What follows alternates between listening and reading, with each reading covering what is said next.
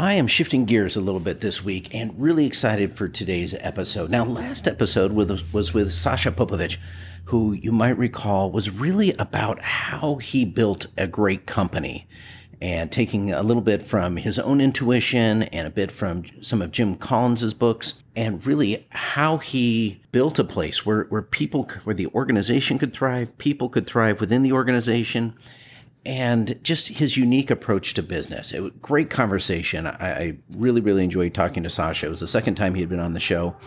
And he has such a different approach from what we think of as traditional and heavy quotes there, ways of doing business. And so I took so much from it.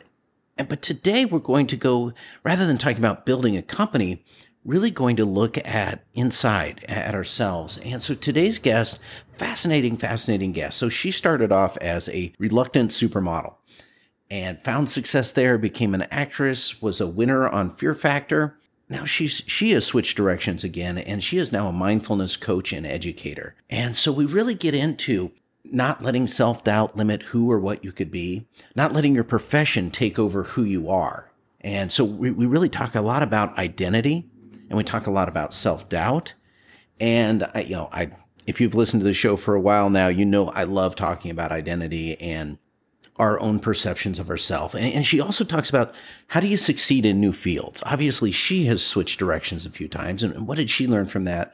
About not getting shackled by fear, about separating unwarranted criticism from useful feedback. And I love that topic because even when we're being attacked unfairly, sometimes there's a nugget of truth in there. And how do you separate all that out? She talks about why your thoughts are not you.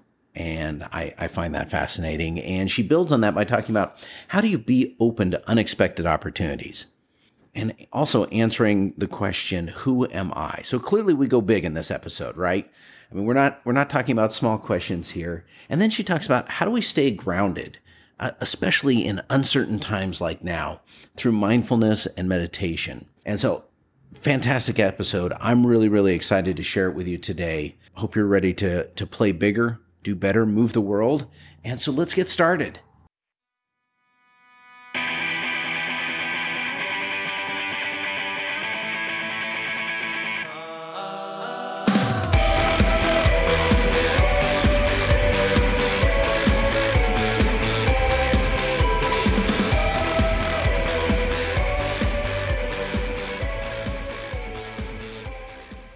Well, welcome to Imperfect Action. This is Brock Edwards, and my guest today is Nethra Raghuraman. And Nethra, so on your Instagram page, you list your bio as mindfulness coach and consultant, actor, supermodel, television presenter, but above all, a human being. Yes. That covers a lot of ground. And so I'm curious. So can you just tell me a little bit about, I don't know even where to start with all that. So your journey, let's just start there. So how did you cover all that ground across your career? All right. I'm going to start by saying thank you, Brock, for having me on your show. I'm very happy to be here. And to answer your question, well, yes, I have been a supermodel. I've been in movies and all of that. I started from a small town, as many people do. And it just so happened that I applied for a national level contest. I won it. And that took me to represent India in an international contest. And I did well there. And I got a modeling contract with Elite. So I started working with Elite in Milan. And then the contract continued. So, work started like that. But I came back to India at some point, made that my base. And I've continued to remain in India, work in India. Somewhere down the line, I got into movies. And it was a fun experience, although I will say it's not my cup of tea. But yet I have done a bunch of movies, some proper Bollywood dancing ones, some more serious acting. In India, it used to be called art house movies at those times because they had a very clear distinction between commercial movies and art house movies. So I've done both. And I won awards for it.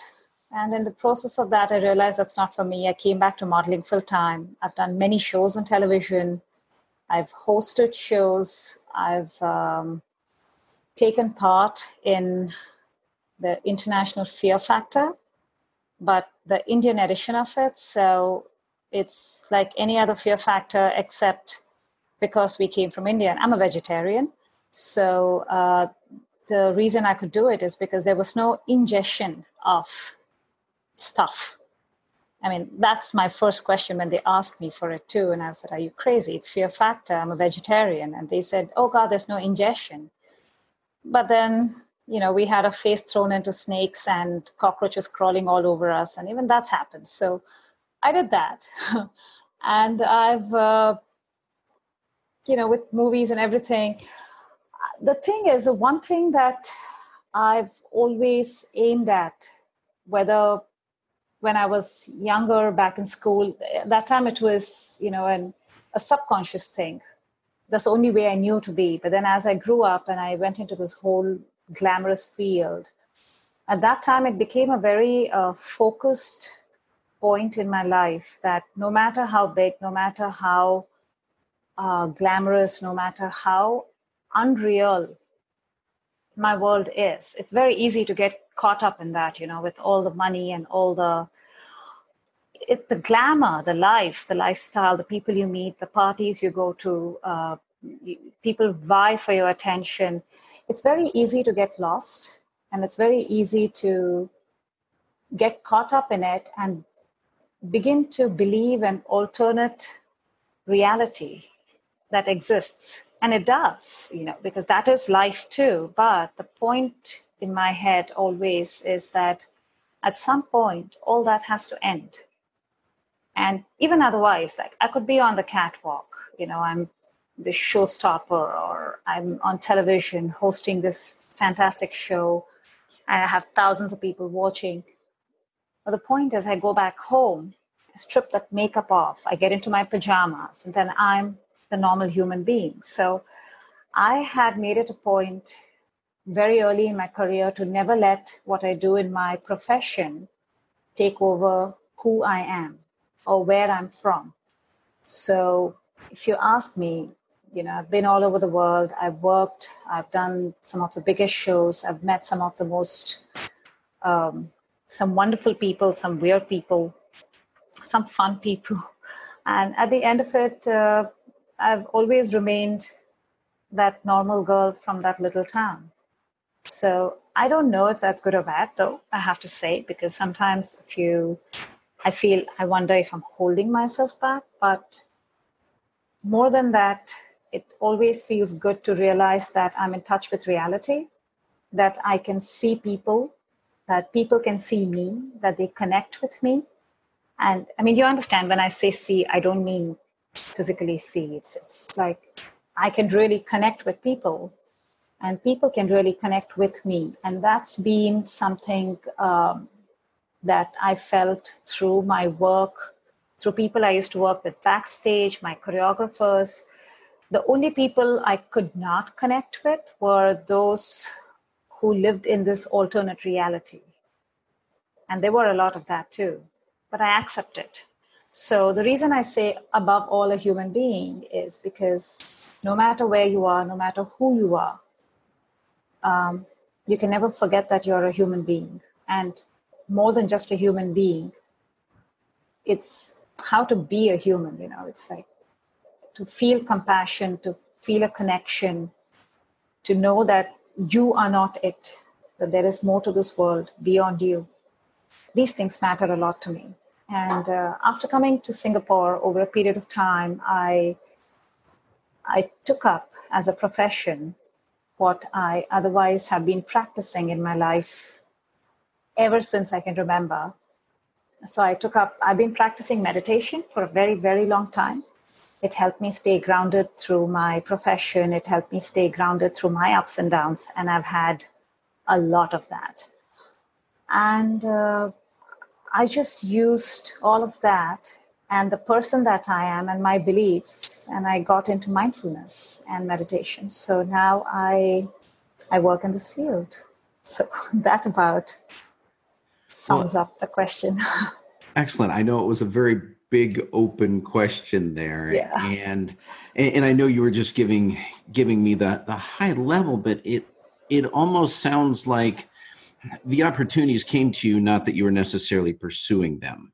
Like it sounded like even with modeling. I mean, you did do the contest, but I don't know. Did you always intend to be a model, or was it just an opportunity presenting?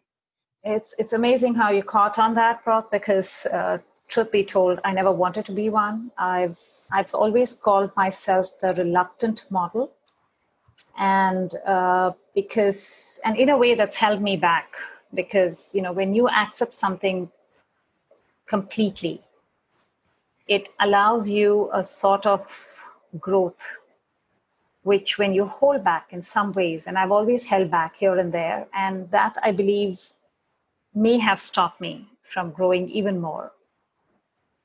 But again, I mean, that is who I am, right? You can't stop that. I mean, you can't change that.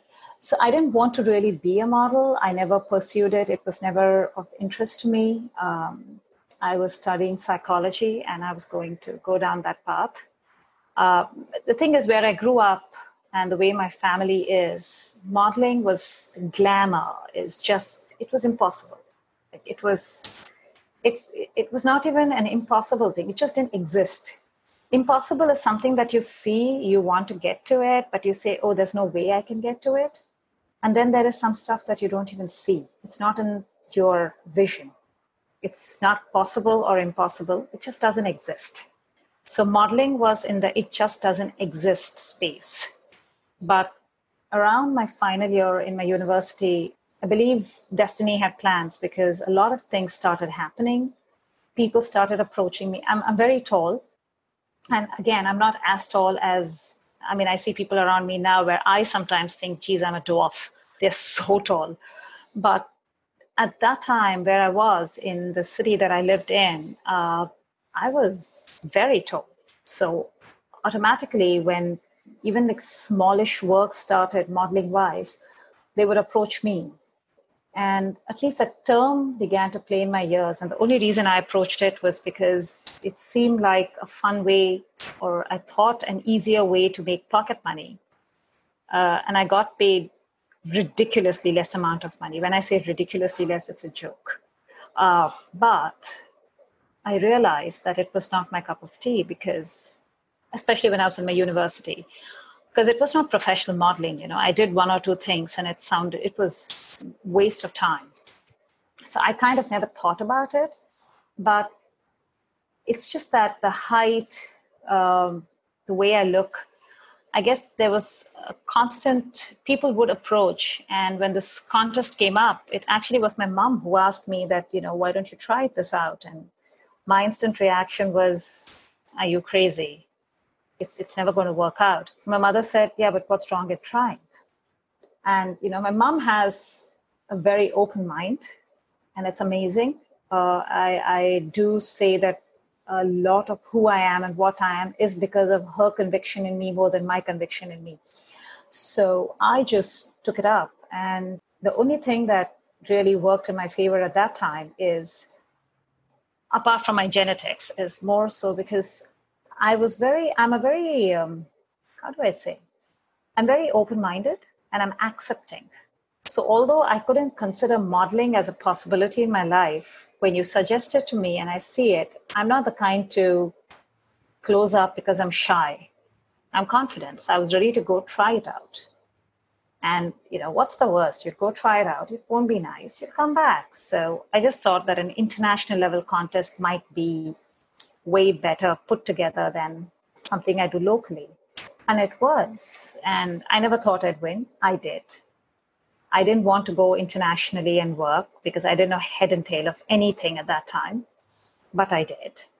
And after all that, when I came back to India, I just, it just seemed like it was not the right thing to quit and go back home and get back to psychology, which I was doing my master's at that time. I didn't want to just go back and join masters. I wanted to give it a good attempt. That was my thing. Like, I'm not a quitter. So I just gave it, I said, I'm going to give it 1 year and I'm going to try my best. And if it doesn't work, it doesn't work. I gave myself that 1 year, and that 1 year I became, just winning a contest is not enough, right? Every year there are winners. But in that 1 year, I based myself as one of the top models of India. I started doing all the right shows, all the right shoots. And within that year, I got my television show. Within the next year, I got my movies. So it just kind of skyrocketed. And as it skyrocketed, I began to realize that I was very good at what I did. And that's why I was growing in the industry. And I have this discipline in my work, and I have, I just realized I was very good, actually, to sum it up. So that was that. With that, work started, and I began to accept that this is life and this is my career. But then time and again, I would have people approach me and ask me things like, oh, okay, family, who would say things like, oh, okay, you're doing this, but when are you going to get a real career? And that plays on your head, it makes you wonder, is there going to be a real career that I'm missing out on because of doing this? It took me a while to find my way around these things because, it's one thing when someone tells you to your face that you're not going to be successful, because that is said to your face, that you face it. And if you're ready to accept what they said, and if you're ready to answer some harsh questions about whether you are or are not capable of that success, you will go ahead or you will walk away from it. But when things are said with a very, with there's innuendos there, or there's stuff that's said but that's not said, and then you're left wondering, am I making a mistake? So each time, if I lost a show or if I lost a shoot, it would cause self-doubt. That played. So, there's been a reluctance, but I found my way through it, I guess. And after a while, that's it. Found it, loved it, and decided to ignore the rest of the world and just do good. Well, within all of that, I get fascinated by identity, who we think we are, how we identify ourselves. Mm-hmm. And it sounds like there was, we all have kind of struggles in that when you talk about the self-doubt and, am I good at this? Should I be doing this? Is this even a thing for me? Now, but you've gone through several careers. As we mentioned, you did that in modeling, you did that in TV, you did that in movies. Now you're a coach. I think you're also working on a book, correct? Yeah, I am. So, okay, so wide range of careers. When with your identity, how have you been able to not get trapped by who you think you are? If that makes sense. How do I not get trapped by who I think? So you've been able to be fluid in your identity. Mm-hmm. I would say, like I said, in a way, it's kind of what I said in the beginning, which is I refuse to get, how do I say? I didn't want anyone to define me, and I never let anyone define me. So on the same note, I never wanted to be defined as just because I've heard that term, quote unquote, just a model. Oh, she's just a model. And I used to look at people going, what is just a model? Just a model is also a human being, is also maybe someone's sister, someone's mother, someone's something. Some people are into business. Some people, there's so much more to everybody. And why do people tag people and say just a? So I've fought it all my life. And I believe somewhere there, it also didn't allow me to tag myself as I can be incapable of something else. So it's that same thing that set me off in the beginning. Modeling was not even on the horizon as a possibility. But when asked, why don't you try it out? I'm not going to tag myself and say, I can't do it or I will never be. I'm ready to take it on and see what can come out of it. And as I go through the process, as I go through the journey, I ask myself questions and I see how I progress. And sometimes I look at things and go, okay, this is not for me. And some things I look at it and I go, I'm great at this. And believe me, when you're great at something or you're good at something and you love it and it loves you, life takes you down the path more and more. So like modeling was my cup of tea. I went down the path. But again, like I said, every day I went back home, right?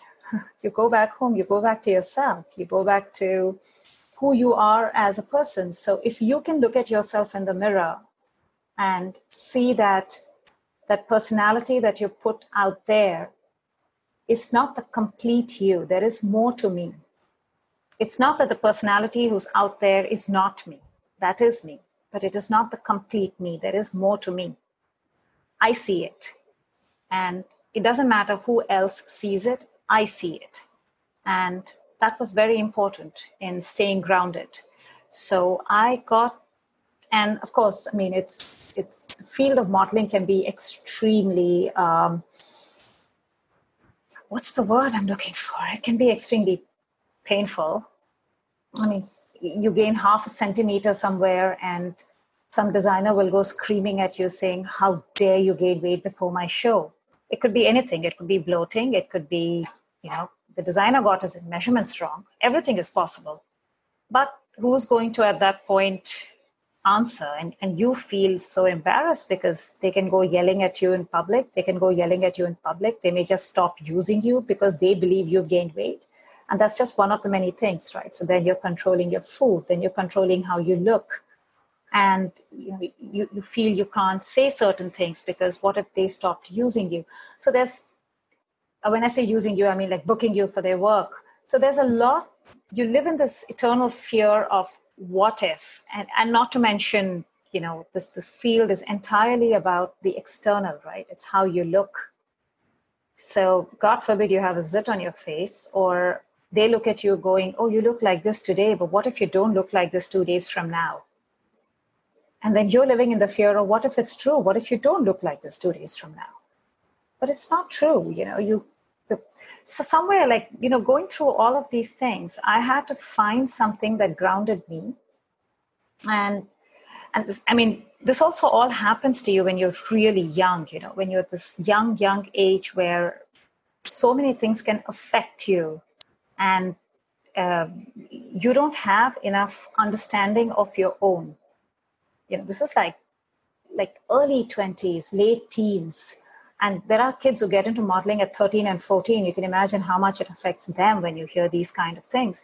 So it took a lot in me to be able to say, they can't define me, that I define myself, that this is who I see in the mirror and this is who I am. So it took a lot to be able to go back home, and I would literally look at myself and go, you didn't get this job, but this doesn't mean that you cannot get this other job, because it really does play on your confidence more than anything else. And with all of that in mind, I started actually meditating, and it really, really helped me, it grounded me. And over a period of time, what it does is it shows you what is real. I can't explain this in a way. You kind of start looking at life a little from above. Sometimes it's almost as if I'm looking at myself. So even if someone's yelling at you, you can look at it going, okay, I see your perspective. I see why you're yelling at me. You are stressed because your show is not going to go as planned because outside something's gone wrong. Your show's going to start half an hour late. And unfortunately, I'm the punching bag right now. I understand.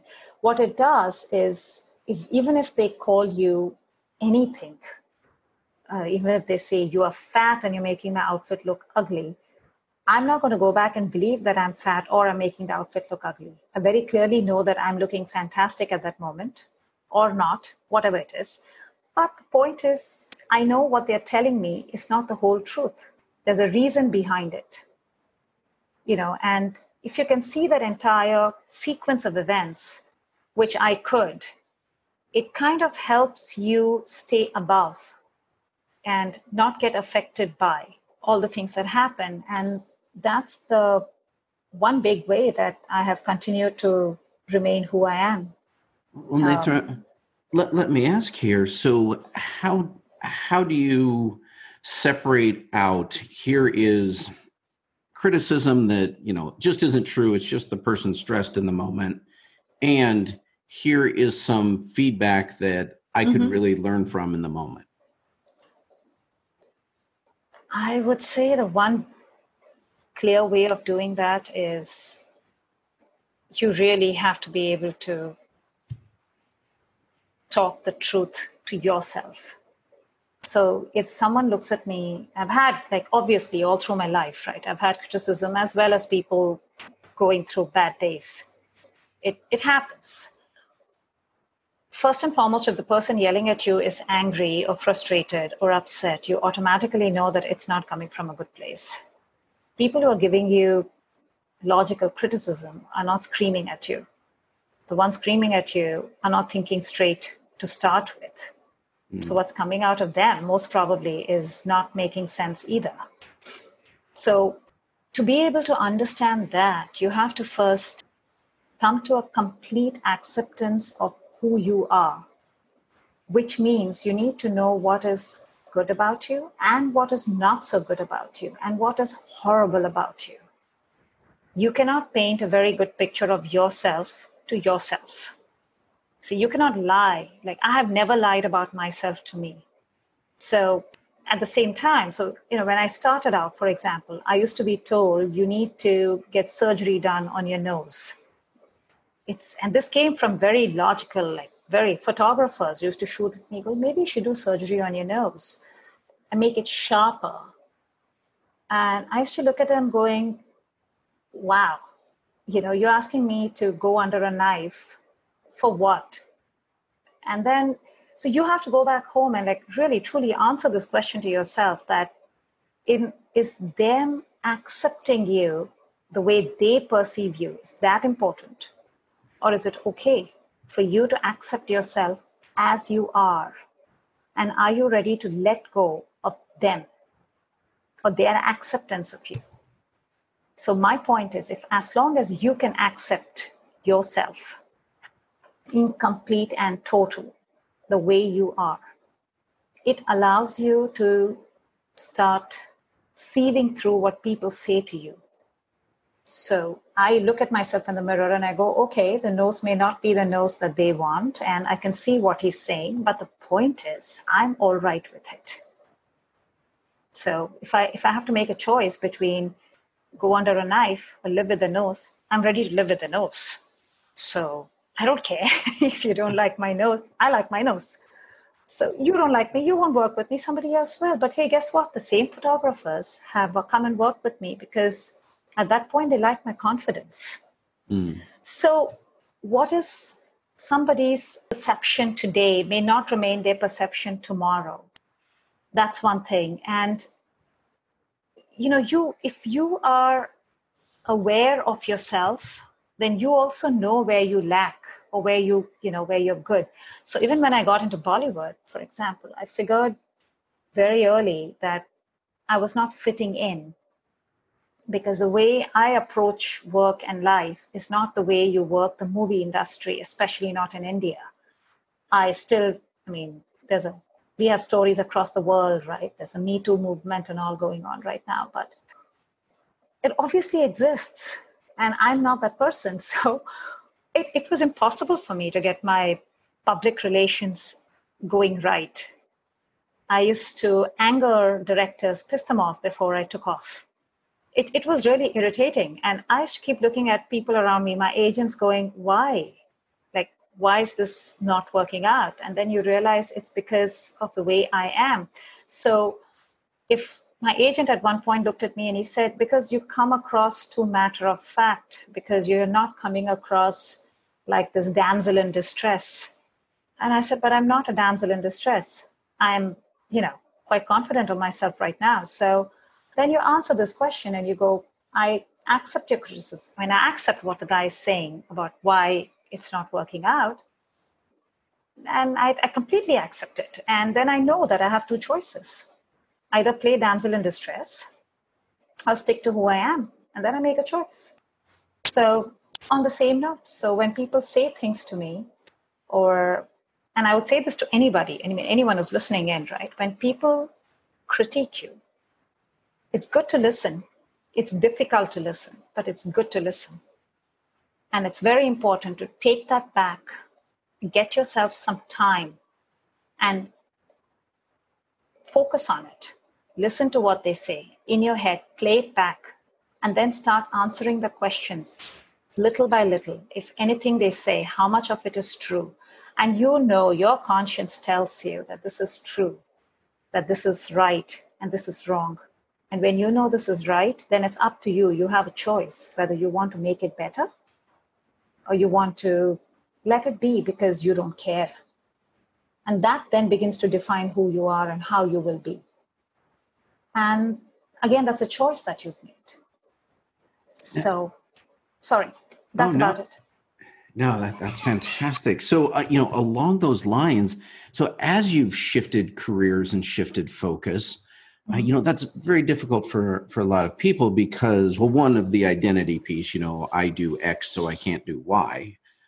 You've already addressed that a bit, but what about just the self-doubt from moving from one field to another? How have you been able to deal with that? Look, self-doubt has been a part of me, and I think it's a part of everybody, right, to a large extent. At least a part of most people to a large extent. So, like I said, I've had an extremely successful career, supermodel, 20 years, etc., etc. And the only reason it's not existent right now is because I've left it. But, there was a day that I started, during the contest when I started. And if you say self-doubt, at that time, I was on stage and I was being told for the, 25th or 26th time about how I was doing everything wrong. I had no idea what I was doing wrong.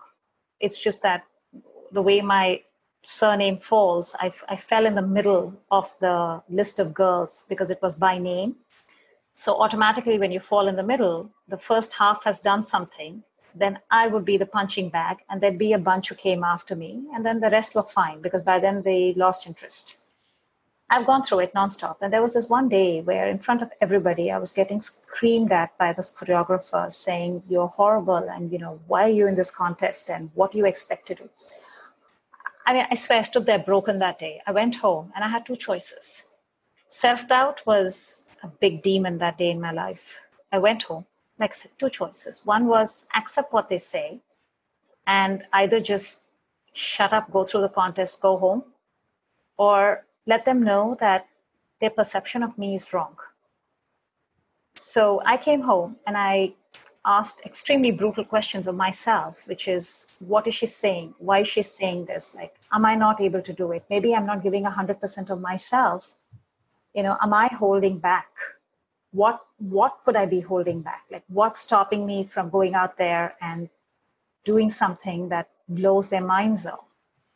Having answered a lot of those questions, the next day when I went back, I stood on stage and I did whatever my choreographed piece was. And I did it with such conviction that the same choreographer who the day before had called me a loser stood there, clapped, and called all the other contestants and said, this is the girl you should all emulate because that's how transformation is done.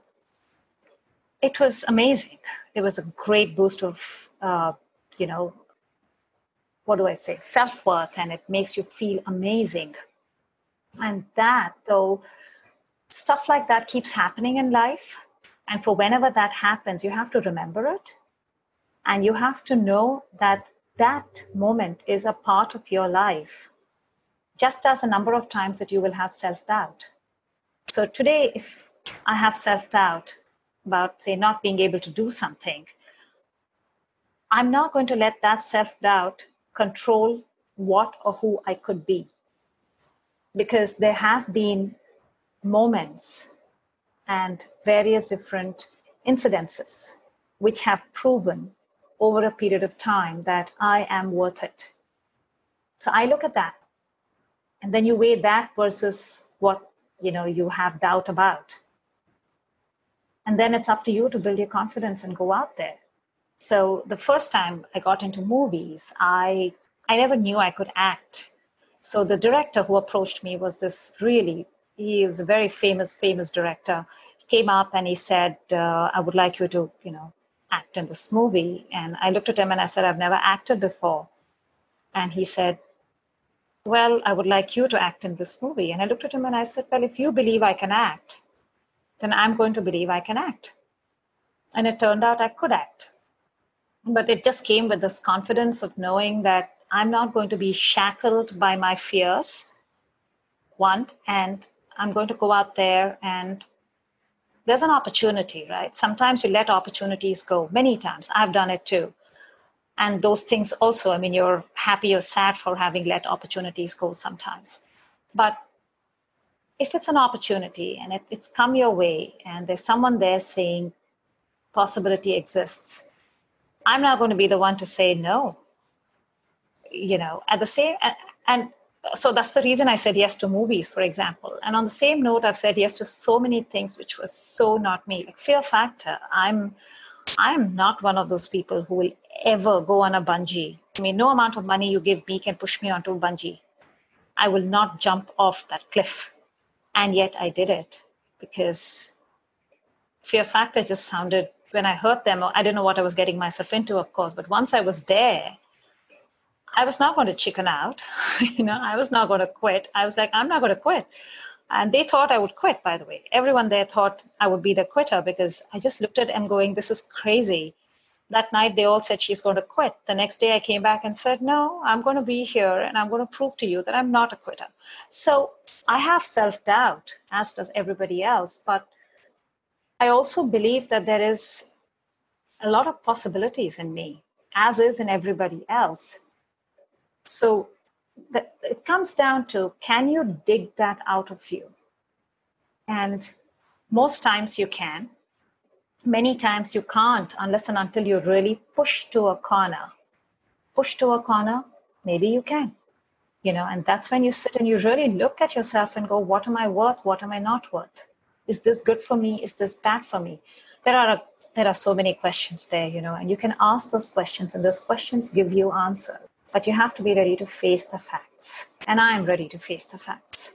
And the self-doubt actually has played a big part. Like when I moved to Singapore with my husband, I gave up my career. I moved here because we were going to have a kid and I didn't want, I wanted the child to be born here and be with my husband and everything. So we moved here and I just in my head always thought of it as a pause that I'll have my baby and go right back to my career.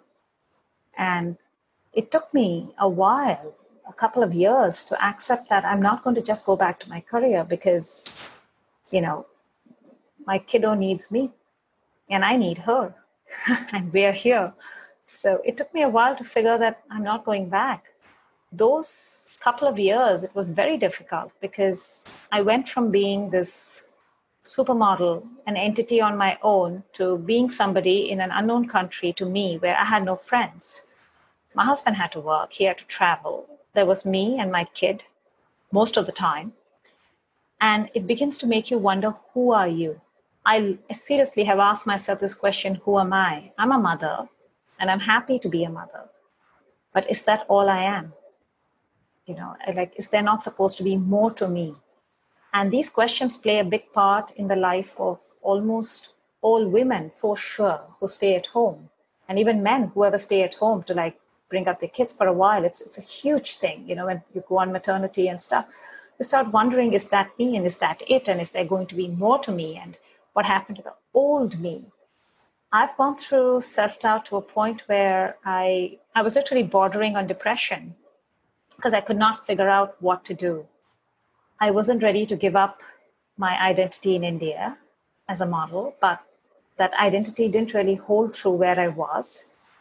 And I was never flaunting it in Singapore. So then I tried to get into the same field of work in Singapore. And I realized that the career here, it's in a very nascent stage and it was not my cup of tea. So then you go back to, what are you going to do? And so self-doubt as as near as maybe a couple of years ago. It was really bad. And when I was literally bordering on depression, you suddenly realize that I used to do this and I've stopped doing this, which is sit back and accept, sit back, face facts. So I did that. I spent a few days, maybe, literally answering questions. I used to stand in front of a mirror and I would start asking myself, why are you doing this? Why are you here? So I had my answers. I'm here for my kid. I don't want to go back. I want to be here. Okay, I'm ready to give up my career. What do I do? Somewhere I came out of it knowing that I'm at peace. And yes, there's self-doubt, but I'm literally at peace with who and where I am right now. And the moment I reached that part in my life, it led me on to what I wanted to do next. Well, and sorry. Oh, no, in fact, you may have already been heading there. I was just going to mention that you'd mentioned earlier that meditation, you credited meditation for helping keep you grounded, for helping give you perspective. And now you've transitioned kind of this next stage of working with others around mindfulness. And so, well, first off, when you say meditation, that's very, very broad. Different people get different images of what meditation is. So for you, what does meditation look like, and how do you help others find mindfulness? Okay, meditation to me is, I come from India, and meditation comes from there. And my grandparents and all have been meditating. So meditating for us is literally that zone where you're silent, you're with yourself and only with yourself. And your thoughts come, your thoughts go, but you stay with your breath. A most simple form of meditation. I used to do that. I was also back in India at one point very actively with the art of living. It's a very famous guru, and it's his teachings. It's nothing religious, but it's a way of life, and it teaches you different forms of breathing. There are various forms of breathing because your breath controls your life, right? I mean, from the moment you're born to the moment you die, the one thing that is constant is your breath. And it's with you at all times. So if you can hold on to that, then you're never alone, ever. You have your breath has you. So that's what I started to follow at that time. I started meditating with my breath, that's it. And the thing with mindfulness is, John Kabat-Zinn back in the 60s, I believe, he was a Buddhist and he's a doctor. And he realized that a lot of the Buddhist principles, meditations and all, were helping people during his treatment of them.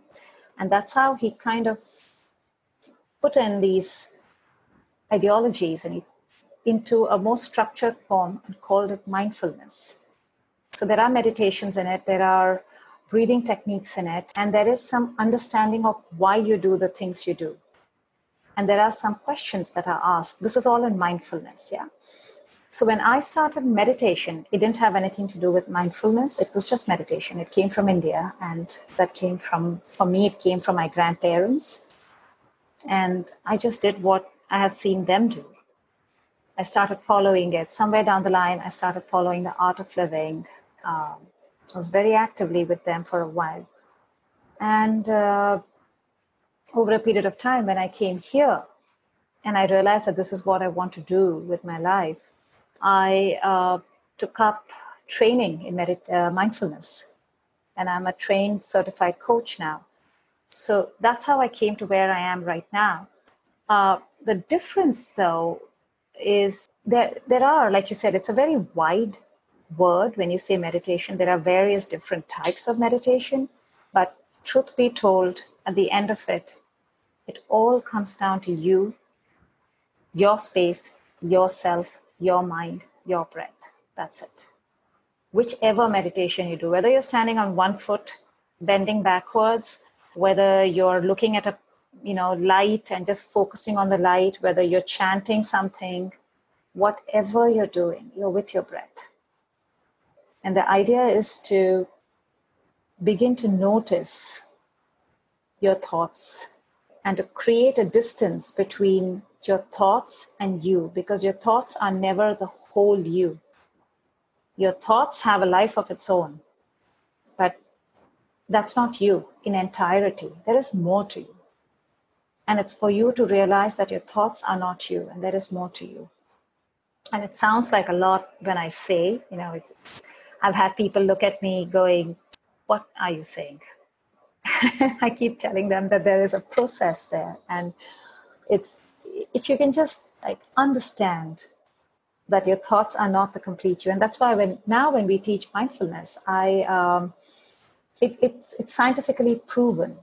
With meditation, the thing is, in India at least, when I started meditating, there was no scientific proof that there was no research done on it. It's it's a thing that we all did. That's about it, right?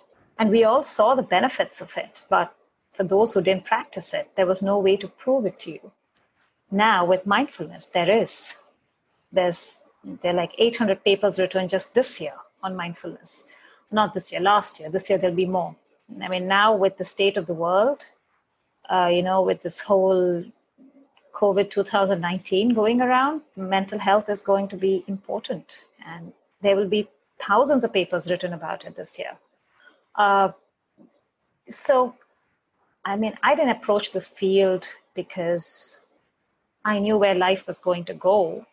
I just did this because this is where I wanted to be, and this is where I find immense peace. And having conducted, I conduct classes, I conduct one-on-one sessions, I do group classes also. And now I'm volunteering my time with an organization here where we do classes for people, and I do my own one-on-ones with people now to help them through this time. And as I did this, I began to realize that I'm also good at it. I can put forth the crux of the matter as it is in a way that people understand. And it gives me immense joy, if I can say so, to see that what I'm telling you and this practice that I teach you or I teach anybody is making a difference in their life, helping them, overcome their issues, whatever the issues may be. And it's extremely gratifying. It's and more than anything, it's extremely humbling. The first time I had my first session ever, I remember I came back, I sat down and I said, all I feel right now is humbled at, what is happening around me, as to how everybody has so many problems and so many issues, and their past plays such a big role in their life, and how they are fighting with their past, they're here, but they're in the present, but the past has them. Or sometimes the future has them, but they're in the present, and the present is just being missed day in and day out. They're never happy. And it was just humbling to be able to sit through, conduct a session, and see that some amount of difference, even if it's a minuscule amount of difference, could be brought about. If you say, what meditation do I practice? I'm with my breath. And there are various different methods, though, of staying with your breath. But that's a whole different podcast, believe me, or a few different podcasts. Well, Nethra, so my last big question for you here, and building on that, because you mentioned that, this is a very, very uncertain time in the world. Mm-hmm. Yeah. What advice, or what are some very practical things that listeners could do to just help with that mindfulness, to help stay grounded in all the uncertainty? Okay, one thing I'm going to say is for all the listeners out there, I mean, if you're going through any form of anxiety, any form of nervousness, panic, fear,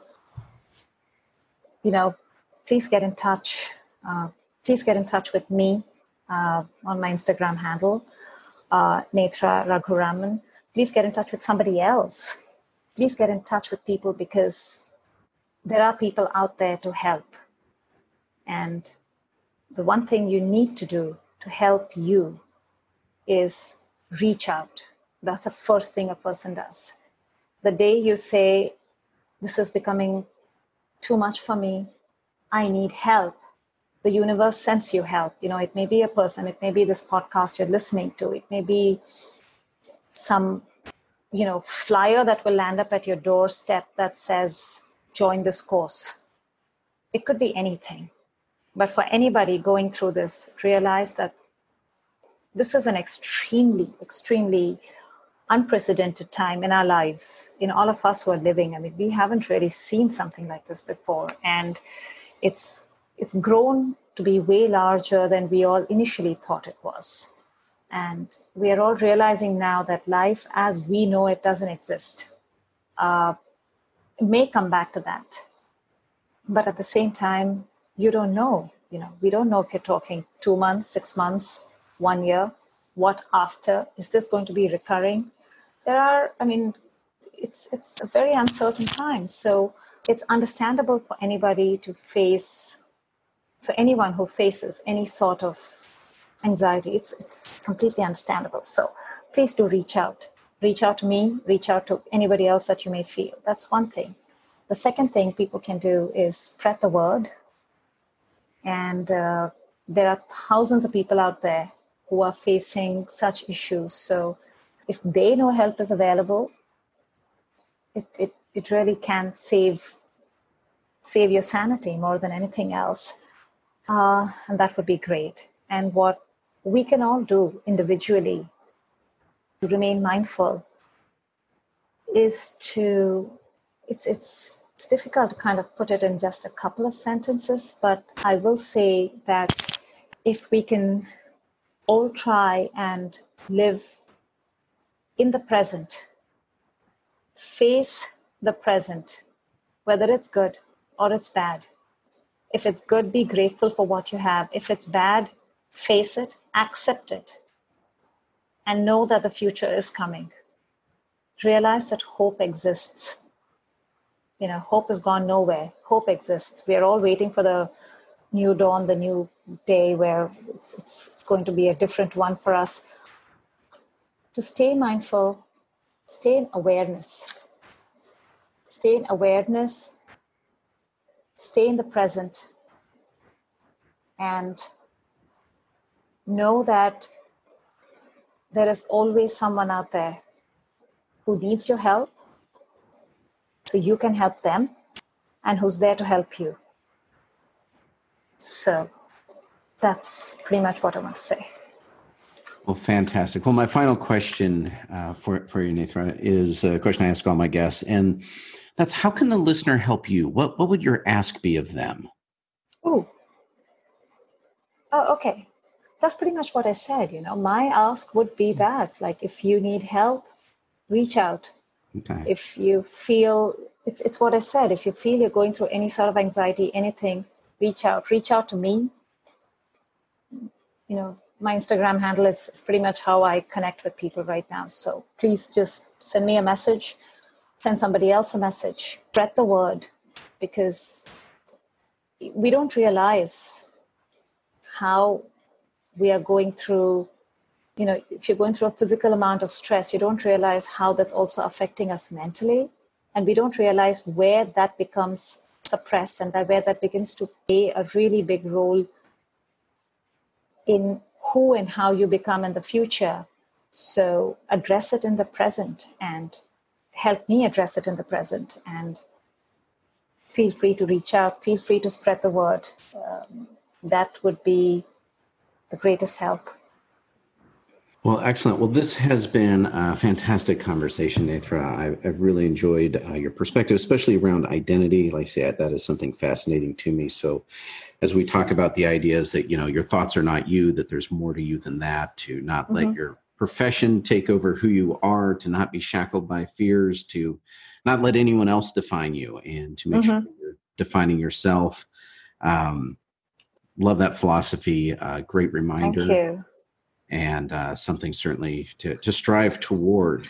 And so just thank you for your time today. Really appreciate you being on the show. Thank you, Rock, for having me. And it's been my pleasure. Thank you so much.